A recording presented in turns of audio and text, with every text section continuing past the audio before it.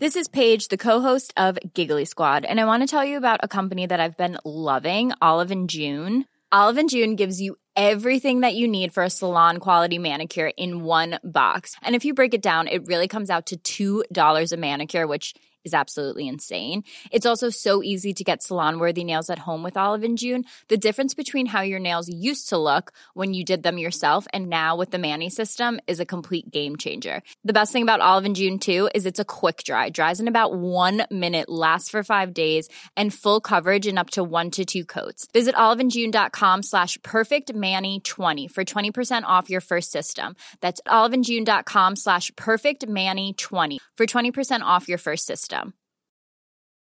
Many of us have those stubborn pounds that seem impossible to lose, no matter how good we eat or how hard we work out. My solution is PlushCare. PlushCare is a leading telehealth provider with doctors who are there for you day and night to partner with you in your weight loss journey. They can prescribe FDA-approved weight loss medications like Wegovy and Zepbound for those who qualify. Plus, they accept most insurance plans. To get started, visit plushcare.com/weightloss. That's plushcare.com/weightloss. I'm Sandra, and I'm just the professional your small business was looking for. But you didn't hire me because you didn't use LinkedIn Jobs. LinkedIn has professionals you can't find anywhere else, including those who aren't actively looking for a new job, but might be open to the perfect role, like me. In a given month, over 70% of LinkedIn users don't visit other leading job sites. So if you're not looking on LinkedIn, you'll miss out on great candidates like Sandra. Start hiring professionals like a professional. Post your free job on linkedin.com/people today. For over 15 years, the CiRCE Apprenticeship has been equipping teachers to understand the nature and principles of classical education and showing how those principles can be brought back to any classroom or homeschool. The CiRCE Institute's apprenticeship program is an in-depth, personal teacher development community.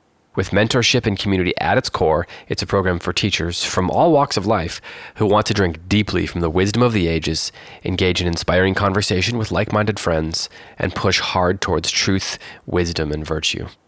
The mentor-apprentice relationship and the community that springs out of it is the very heart of the program. Each of the 7 groups is kept small so that mentors and apprentices can truly know each other. The mentors guide the apprentices by providing assessment that blesses, accountability that strengthens, and regular discussions that nurture. The environment is welcome and safe. The community develops over shared meals and stories. The pedagogy is founded on Christian classical education forms, and the assessment is for the apprentice to flourish. These are the things that set this teacher training program apart. Do you have questions about how this apprenticeship works? Our head mentors are here to help. Each week this spring, one of them will be available online via Zoom to answer your questions about the program. So whether you have questions about the curriculum, the retreat experience, or the purpose of the program, the CiRCE team is here to clarify. Visit circeinstitute.org/apprenticeship to check this week's date and time.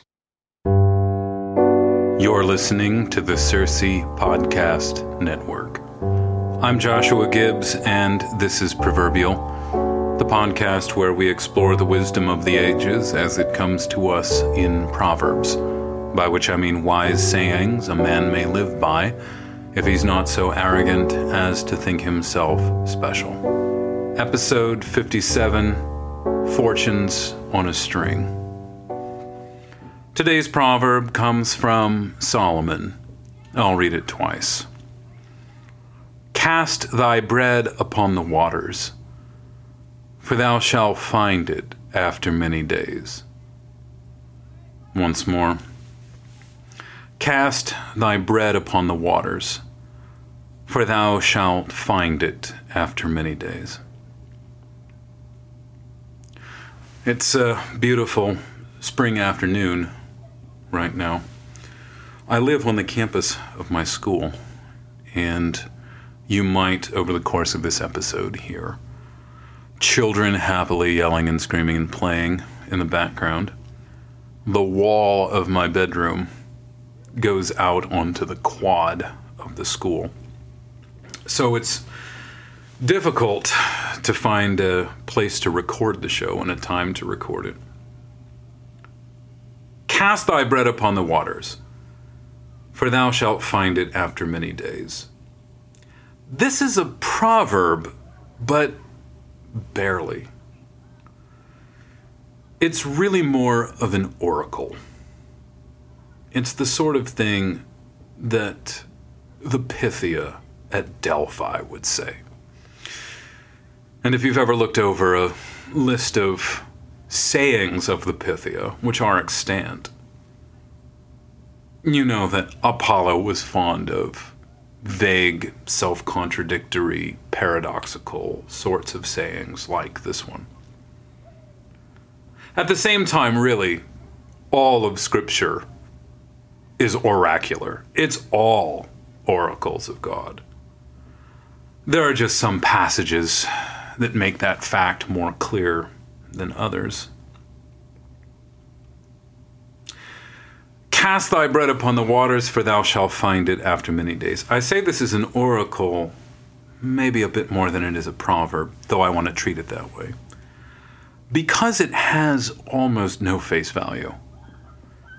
Most proverbs can be read on multiple levels, but most proverbs have a face value. Like one of my favorites, the cobbler's children have no shoes. That's true at face value. It's a statement that describes this certain way in which parenting tends to fall apart. But it's true of cobblers. Even though you don't know any cobblers, it's true of cobblers, that the cobbler's children are probably more poorly shod than the customers who go to see the cobbler.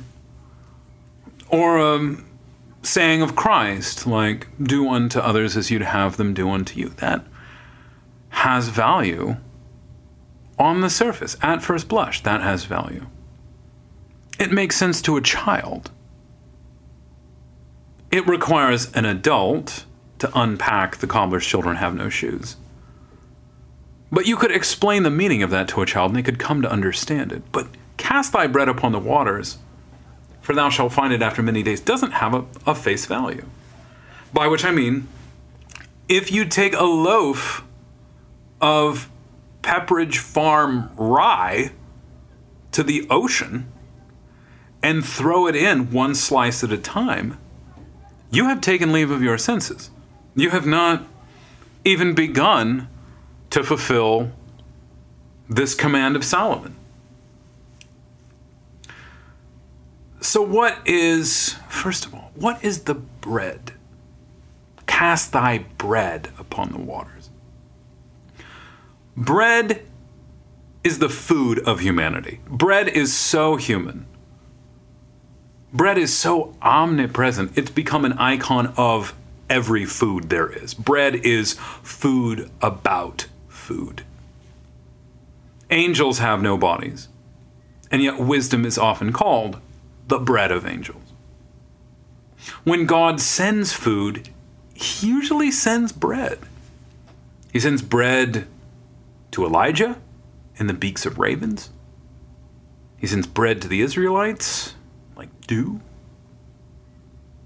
The only thing that Christ ever chides his apostles for not having, on hand at least, is bread. According to Assyrian tradition, bread was the first sacrifice Adam offered to God after his exile from the Garden of Eden. He was emotionally incapable of slaughtering an animal, and so Gabriel taught the first man how to offer a bloodless sacrifice of bread. Wisdom is not only the bread of angels, then the wisdom of angels is bread. The theological significance of bread as life and salvation is no stretched metaphor. At a table that is filled with meats and cheeses and savories and lush fruit, children are honest enough to reach for bread first. Children will reach over beyond meat and cheese that cost $50, $60, $70 a pound for bread that's worth about 50 cents a pound. First, you rarely have to coax a child to eat bread. Bread is the intuitive, natural food of mankind.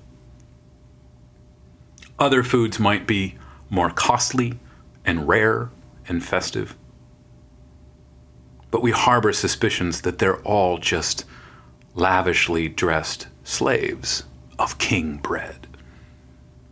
Even fine restaurants serve bread as an appetizer, as though you need to be reminded of what food is before the other food is served. What else is bread? Bread is a metaphor for money. The person who funds the family table is not the banana winner, but the breadwinner. Bread is a sign of both luxury and poverty. The destitute are served nothing but, quote, bread and water. And yet, in sources as diverse as the account of Ezekiel's life and Shakespeare's Hamlet, a fullness of bread, quote unquote, is a fat and decadent spirit. When Satan comes to tempt Christ, what does he tempt him with? Bread is a food of such importance, of such moment, that Christ exonerates David's theft of bread from the temple. We often remember that Esau sold his birthright for a pot of red stew, but we don't often remember that Jacob sweetens the deal with bread. Bread is a great blessing. It's also a great terror. In the book of Judges, there's a Midianite who dreams that a round loaf of bread rolls into their camp and flattens it. And his friends immediately declare the bread to be the sword of the righteous Israelite Gideon. During the Middle Ages, a man accused of murder might undergo a trial by ordeal where he had to eat a piece of bread blessed by a priest. And if he was guilty, the bread itself would become the reaper, and he would choke to death on holy food. Bread is the only food that people will riot over. Long before Marx, long before communism, Christians demanded the government fix a reasonable price for bread. So there are bread riots. There are no cheese riots. Bread is the staple food of man, which has been elevated to a high form of art as well. There's only 4 ingredients in bread. And yet, an 8-week class in making bread at L'Art de la Boulangerie will cost you $10,000. There are some scientists who have suggested that humans and yeast, human DNA and yeast DNA, are similar, and that the bread and wine of the Eucharist are curiously close to flesh, whether you believe in the real presence of Christ or not. So, what is it that we cast on the water when we cast our bread on the water? It's our whole lives. It's our being. Throw your whole life on the water. What's the water, though? Or the waters? In Scripture, water is chaos, or the waters are chaos. The waters are the Gentile nations. In the monologues of Yahweh to Job, the waters are a kind of madness upon which God has set unpassable bounds. And this is one of the great works of God in creation, is fixing the boundaries of the waters so that they can't go too far. The waters are judgment when they rise up against all mankind in the flood. To keep the water at bay is to create safe passage for the Israelites. So the waters are the unknown, the dangerous, the terrifying aspects of life on earth. And Solomon says, you've got to throw your life into the chaos. I want to note that he doesn't say, and this might seem nitpicky, he doesn't say, throw all your bread on the waters. Because there's plenty of other instruction about what we need to do with our bread. We need to eat it. We need to give it away. We need to give our bread to the poor. We need to set apart portions of our abundance for those who have nothing.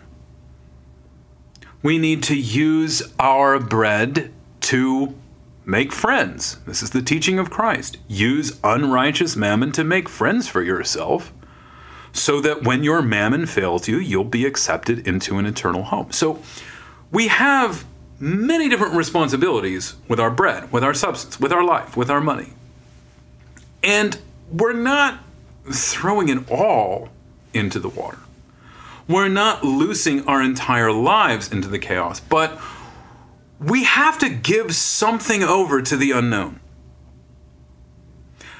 You have to reserve some part of your life for this unaccountable mystery of God's will at work in the world. So God has agreed to meet with us through certain predictable avenues. God has agreed to meet with us in holy things. We can meet with God in his holy book, the Bible, on his holy days, Sunday, Christmas, Easter, Annunciation. We meet with him in holy places, the nave of a church, Damascus, Jerusalem. We meet with him in holy men, priests, pastors, the elderly who have lived well. So there's all of these predictable avenues, these reliable avenues that God has given us to meet with him. And there's no mystery about where God will meet with us, that there is still to this day an angel that descends to stir up the waters of the pool, and that the rules are well known, and that the first person into the pool is healed. There are rules to holiness, but God does whatever he wants to do. So God has vouched to meet with us in these predictable, reliable, dependable sorts of ways. But he is by no means bound to these, as though he cannot operate outside of them. And so there's plenty of the bread of human existence. There's a lot of the bread of human existence that has to be devoted to these sorts of reliable institutions. We have to give ourselves over to the holy things whereby God meets with us regularly. We must read the scriptures. We must go to church. We must receive the sacraments. But we've also got to reserve some part of our life for the wildness of God that cannot be contained by predictable holy things. Because Old and New Testament alike prove over and over and over again that God will show up wherever he pleases. God will show up in the shadows of the apostles. In the absence of the apostles, God makes his presence known. Divine power is transported by way of bones and handkerchiefs. That's just the New Testament. He will suddenly show up in the mouth of an animal that can suddenly speak. He'll show up in a desert, in an illumined bush. And to this day, God makes himself available to us. But if we're willing to cast our bread on the waters, we have to be willing to admit that God can show up in weird ways. and that he's not limited by these things. Cast your bread upon the waters, for thou shalt find it after many days. And obviously, when you find it after many days, it's not the same as it was before. So what Solomon commends is this generous approach to the world. Don't be so wise that you kill yourself while you're still young. That's another one of Solomon's teachings. So don't account for every penny, every moment, every day, every week, every year of your life. You've got to reserve some for the fact that you're not in control. That a plan is worth quite a bit, but even plans have limitations. Also, there's no telling who you know today that will undergo a profound change of fortune over the next 20 years. There's no telling who you're spending your life with in their youth who will grow up to be some sort of powerful person, righteous person, great artist, great philanthropist. And if you have to have complete and total control over all of your money, all of your time, all of your moments, and you're never willing to lavish yourself on someone or something that doesn't deserve it, you are closing yourself off to all those avenues where God is trying to break into your life in a sort of unexpected, unpredictable sort of way. Now, and I think that sort of reading of the oracle is justifiable, maybe because cast thy bread upon the waters wants to, or I sort of intuitively take the waters to mean the ocean, but we could also think of the waters as a river. Cast your bread on the rivers. You never know who's going to be a beneficiary of your generosity. You never know when the people who live downstream are going to march back to you and say, you saved us so many years ago when you lavished this unpredictable gift on us. You couldn't have possibly known what you were doing at the time. What man meant randomly, God meant intentionally. And I say this, of course, as a teacher, as someone who deals with human beings that are on the cusp of adulthood, on the cusp of greatness, on the cusp of self-possession, self-government, self-direction, and may make great names for themselves. And so Solomon says, don't forget that you can't say for sure what's going to happen to all your students in the future. Why not be as generous as possible so that you have something to look forward to after many days when one of them becomes great? Why not spend yourself? Why not lavish your own person and your time and your wisdom and your ability on these young men, young women, so that when they're grown men and grown women, they have a reason to find you. They have a reason to come back to you. Don't you want to be the sort of person that people want to look up after many years? Don't you want to become the kind of person who's so generous, who's so lenient, that people will return to you of their own will?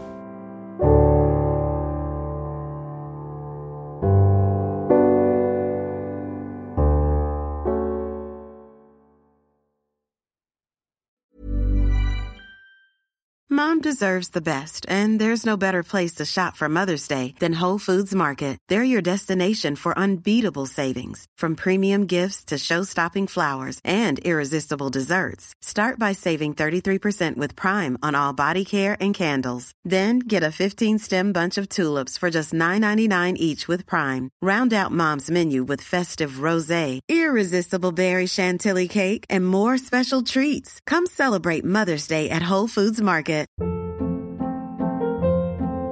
Hold up. What was that? Boring. No flavor. That was as bad as those leftovers you ate all week. Keke Palmer here. And it's time to say hello to something fresh and guilt-free. Hello Fresh. Jazz up dinner with pecan-crusted chicken or garlic butter shrimp scampi. Now that's music to my mouth. Hello Fresh. Let's get this dinner party started. Discover all the delicious possibilities at HelloFresh.com.